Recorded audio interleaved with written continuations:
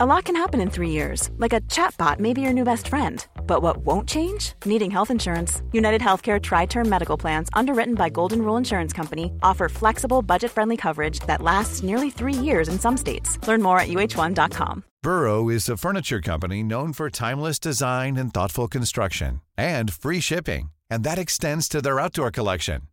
Their outdoor furniture is built to withstand the elements, featuring rust-proof stainless steel hardware, weather-ready teak, and quick-dry foam cushions. For Memorial Day, get 15% off your Burrow purchase at burrow.com/ACAST and up to 25% off outdoor.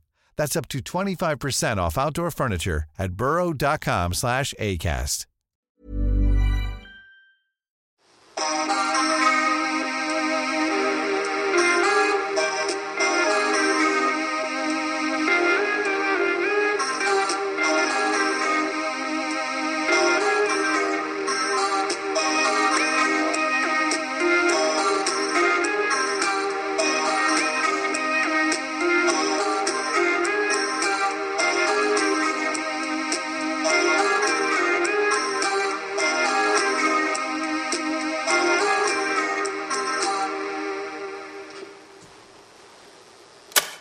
Serial rapist Harvey Weinstein is in prison today because Woody Allen did some creepy shit 30 years ago and got away with it. Wait, what does Weinstein's downfall have to do with Woody Allen? Let's start at the end and work our way backwards to the terrible event that set everything in motion. Harvey Weinstein was a legendary Hollywood producer who looked like a hairy toe in a tailored suit. He ran this company, Miramax, that made indie movie making cool in the 90s and gave us films like Pulp Fiction, The English Patient, and Good Will Hunting. At the same time, he was sexually assaulting as many young actresses as he could get his mitts on. He had a pretty consistent MO. He'd call the actors in for an interview at a hotel. Once there, he would push for a massage, which often led to sex. It was Tinseltown's worst-kept secret. To date, over 80 women have come forward alleging harassment, assault, and rape. His list of accusers reads like a who's who of Hollywood. Gwyneth Paltrow, Kate Beckinsale, Cate Blanchett, Ashley Judd, Angelina Jolie, Madonna, Rose McGowan, Uma Thurman, and more. And as the number of his victims grew, the rumors increased. And everyone was kind of waiting to see which news outlet would be the one who would dare to take him on and report the story. But every time a reporter tried, Weinstein's well-paid attorneys, an army of private eyes, shut it down. Then, in May of 2016, a 28-year-old journalist named Satchel wrote a guest column for The Hollywood Reporter that put all slimy film executives on notice. It was titled, "My Father, Woody Allen, and the Dangers of Questions Unasked." It was young Satchel's way of telling famous creeps that, as far as he was concerned, time was up. For his byline, Satchel used his middle name, Ronan, and his mother's maiden name, Farrow. Ronan Farrow's article begins by retelling the story of how he became the first person to ask Bill Cosby's biographer about allegations that the comic liked to roofie and rape women. Ronan understood better than most how uncomfortable allegations are often ignored by the media if the accused is famous. In 1992, Ronan's mother, the actress Mia Farrow, accused his father, the director Woody Allen, of molesting their adopted daughter Dylan, and the media went easy on Woody Allen, who went on to make movie after movie with Hollywood's elite. And when Woody Allen married Mia Farrow's other adopted daughter, Soon-Yi Previn, nobody seemed to give a shit. He was an eccentric director, who cares? Ronan, on the other hand, had to contend with the fact that his sister was now his stepmother.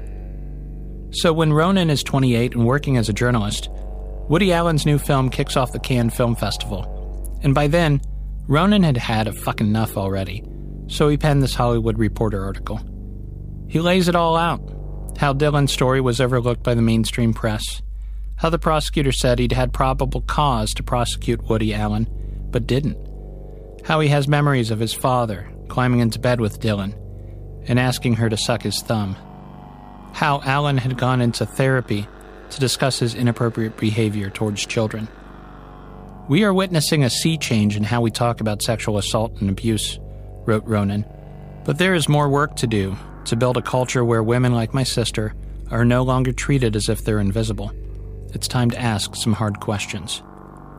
But even that didn't bring down Woody Allen. So Ronan set his sights on a different target, someone just as powerful, the biggest uncaught fish in his father's pond, Harvey fucking Weinstein. And he got the goods, man. He nailed Weinstein. And when he took it to NBC, where he worked at the time, they wouldn't publish. That's how big Weinstein still was. NBC was scared. Taking on Weinstein scared the shit out of everyone. But not Ronan. Ronan didn't give a shit. If his father wouldn't go down, he'd burn Hollywood to the fucking ground. It's epic. This story is epic. It's Shakespearean. It's biblical. Need I say more? On October 10th, 2017, The New Yorker published Ronan's story titled, "From Aggressive Overtures to Sexual Assault, Harvey Weinstein's Accusers Tell Their Stories." 3 women went on record saying that Weinstein raped them. Holy fucking shit, the executive said. Mia Farrow's little boy is not playing around. In short time, Weinstein was arrested. In February 2020, a jury convicted the movie mogul on 1 count of sexual assault and 1 count of rape. They sentenced him to 23 years in prison.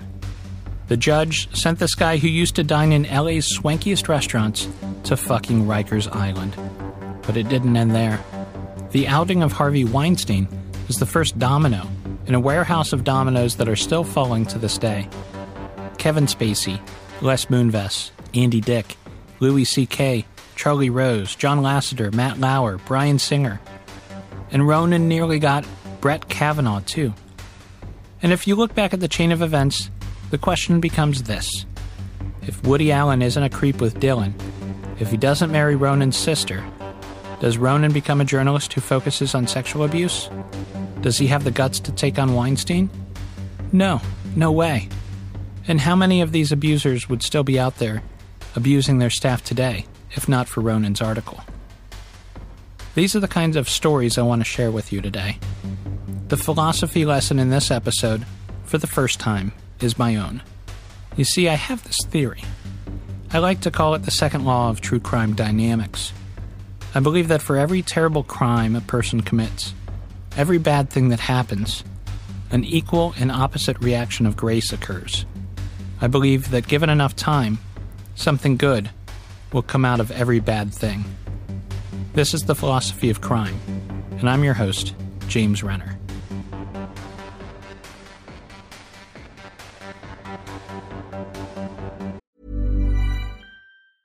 When you're ready to pop the question, the last thing you want to do is second-guess the ring.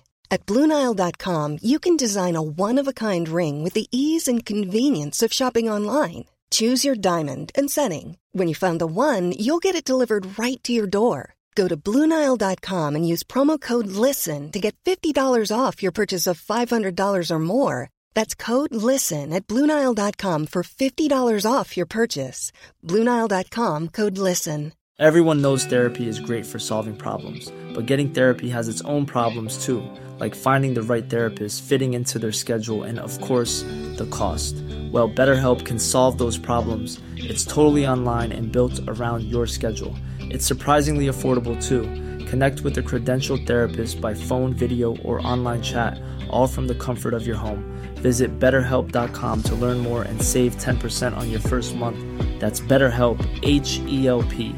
If you thought the only way to get a more defined jawline with natural-looking results was through surgery, think again. Juvederm Volux XC is a non-surgical injectable gel filler that improves moderate to severe loss of jawline definition and can help you achieve natural-looking results with little downtime. Even better, this improved definition lasts up to 1 year with optimal treatment. No maintenance required. Improve jawline definition for a smooth, sculpted look with Juvederm Volux XC. For important safety information and to find a licensed specialist, visit Juvederm.com. That's JUVEDERM.com. Not for people with severe allergic reactions, allergies to lidocaine, or the proteins used in Juvederm. Common side effects include injection site redness, swelling, pain, tenderness, firmness, lumps, bumps, bruising, discoloration, or itching. There's a risk of unintentional injection into a blood vessel, which can cause vision abnormalities, blindness, stroke, temporary scabs, or scarring. Talk to a licensed specialist to find out if it's right for you. Hey, it's Ryan Reynolds, and I'm here with Keith, co-star of my upcoming film, If, only in theaters May 17th. Do you want to tell people the big news?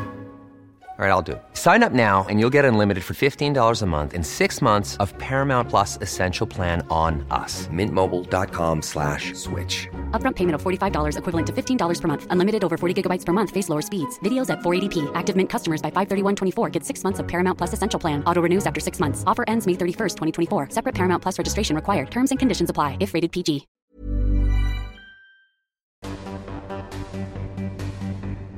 The Buddhists call it karma. If you're a fan of Stephen King's Dark Tower series, the concept is known as ka, and ka is like a wheel. What goes around comes around. In science, it's the concept of equilibrium. As Oscar Wilde once wrote, behind every exquisite thing that existed, there was something tragic. Dig it. If you look deeply at any tragedy, you will find goodness, I promise. Like little green sprouts rising up from volcanic ash. There's something going on here. Call it God, call it science, whatever. Doesn't really matter. It just is. Let's talk about Amber Hagerman. This happened on January 13th, 1996, in Arlington, Texas. Amber was 9 years old. She was riding her bicycle around the parking lot of an abandoned grocery store near her house, just being a damned kid, when a black pickup truck drove up to her.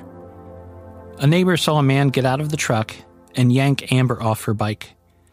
The girl kicked and screamed, but the man got her inside and drove away. Amber's nude body was found 4 days later in a creek behind an apartment complex less than 5 miles from where she was taken. To this day, her case remains unsolved. However, Amber has helped rescue 1,000 other kids in the years since her murder. The first was a baby named Rayleigh Bradbury, same city, Arlington, Texas. 1998, just 2 years later. Rayleigh was 8 weeks old when her babysitter kidnapped her and disappeared. So the police implemented their new Amber Alert system, which was created in the aftermath of Amber Hagerman's murder and named after her. 90 minutes after the alert was issued for Rayleigh, someone recognized the kidnapper's turquoise truck, and she was recovered unharmed. Rayleigh was the first, and last year, in 2020, police celebrated the recovery of the 1,000th abducted child recovered using the Amber Alert system. A similar tragic origin story led to the resolution of the murder of 15-year-old Karen Perez in 2016. When Perez didn't return home from school one day, her family became worried and reported her missing.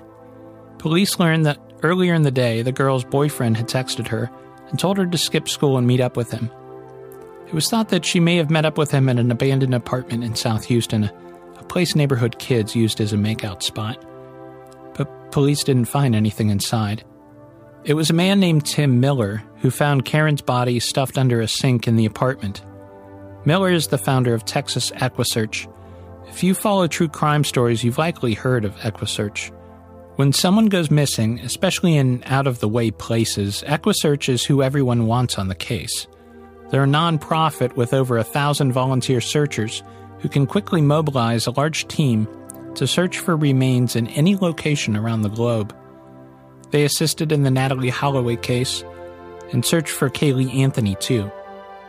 Over the years, they've helped locate the remains of dozens of missing people, closing cases that would otherwise have remained unsolved. How did EquiSearch come about?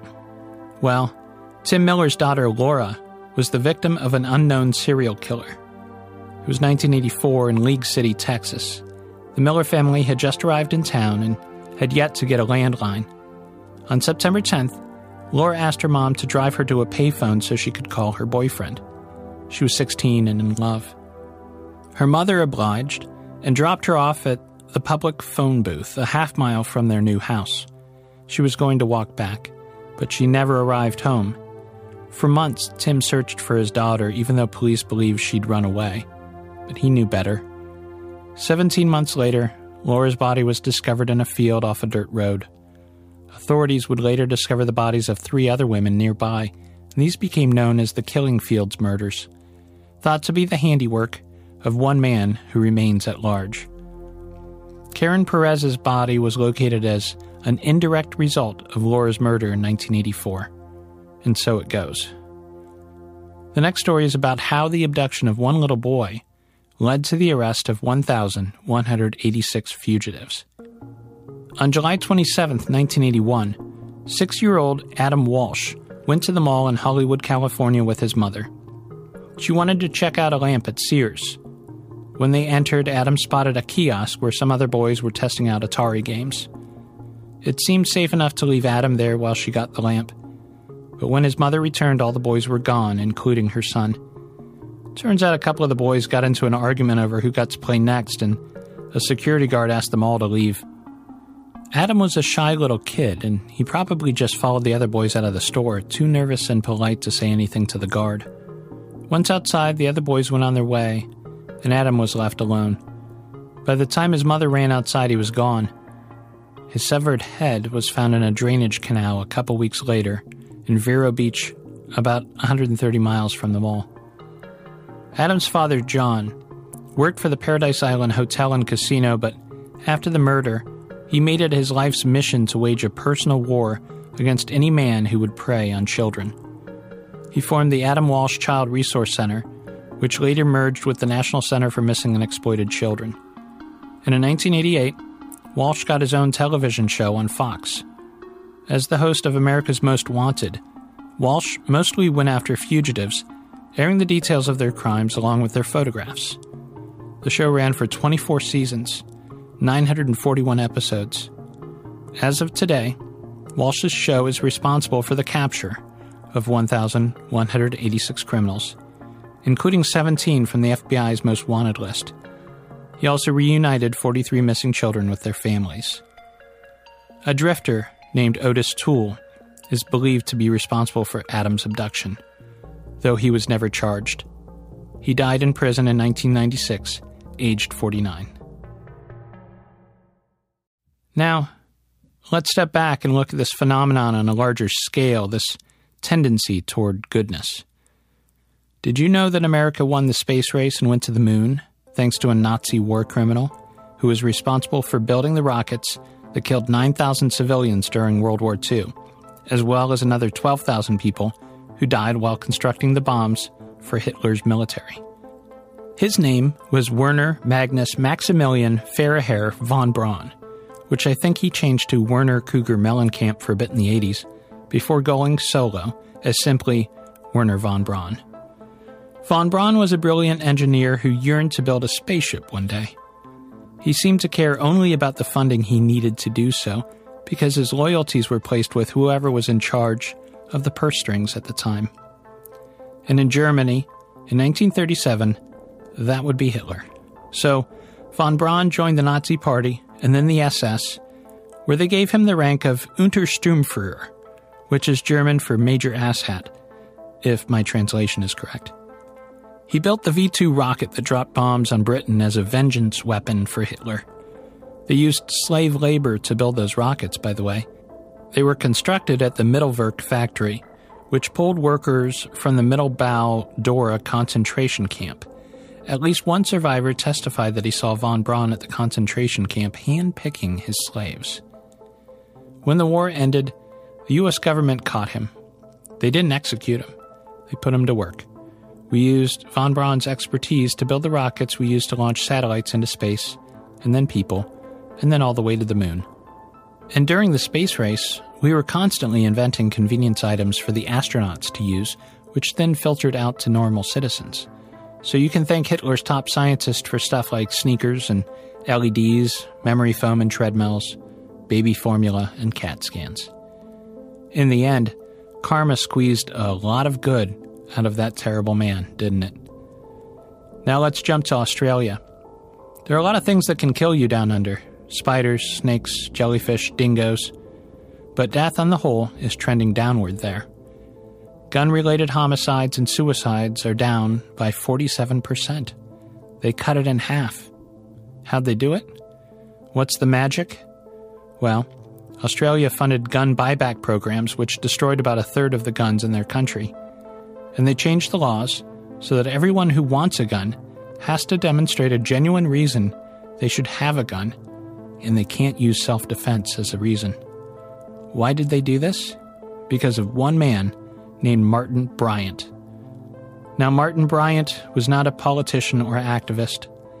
He was a 28-year-old young man with a Colt AR-15 and an itchy trigger finger. He used his gun to murder 35 people during a 2-day spree in Port Arthur, Tasmania. The country reacted in horror, as they should. It was horrific. And they decided to change, and it made a difference. And yet, here in the States, after Stephen Paddock killed 60 people in Las Vegas in 2017, we just got rid of bump stocks. It's a start, people. It's a start. It's hard at first to find the good that blooms from tragic shared events, like the 1977 New York City blackout. But it's there if you look. It's always there. In 1977, New York City was dealing with a recession, a heat wave, and there was this guy named Son of Sam going around killing people. And in the middle of all that, the power went out. 31 neighborhoods descended into darkness, and people lost their shit.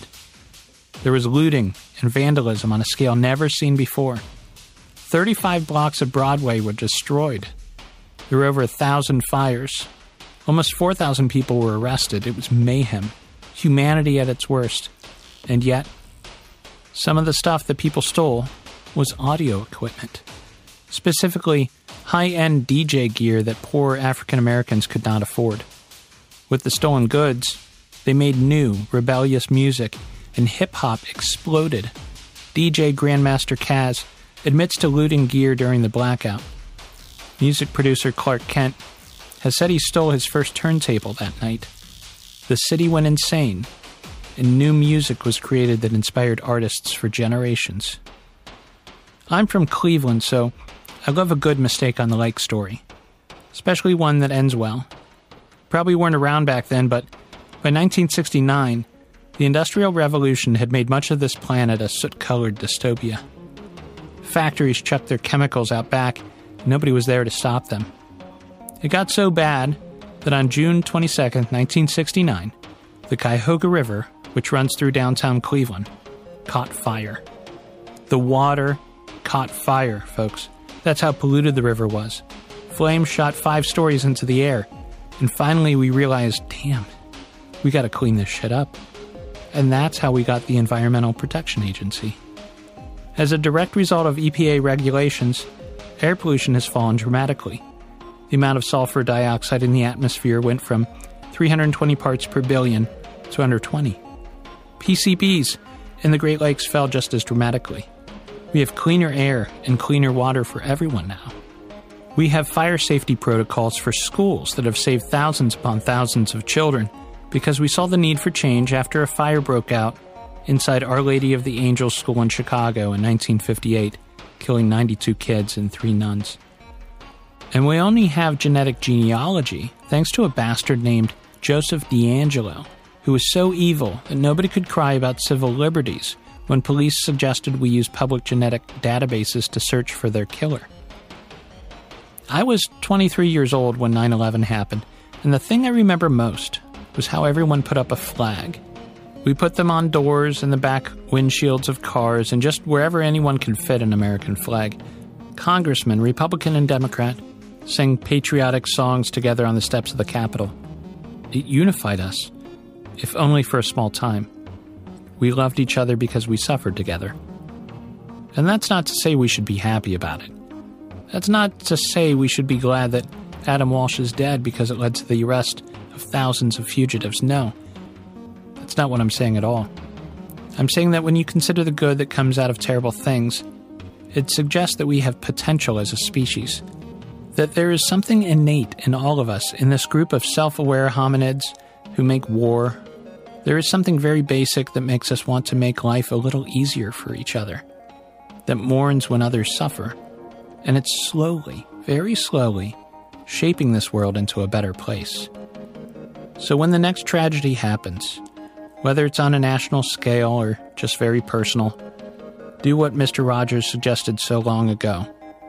Look for the helpers, and eventually the good will come. The Philosophy of Crime is a Fearful Symmetry production. This episode was recorded by Jeff Koval at the Stay Level Recording Studio in Fairlawn, Ohio. It was produced and edited by William Mankey.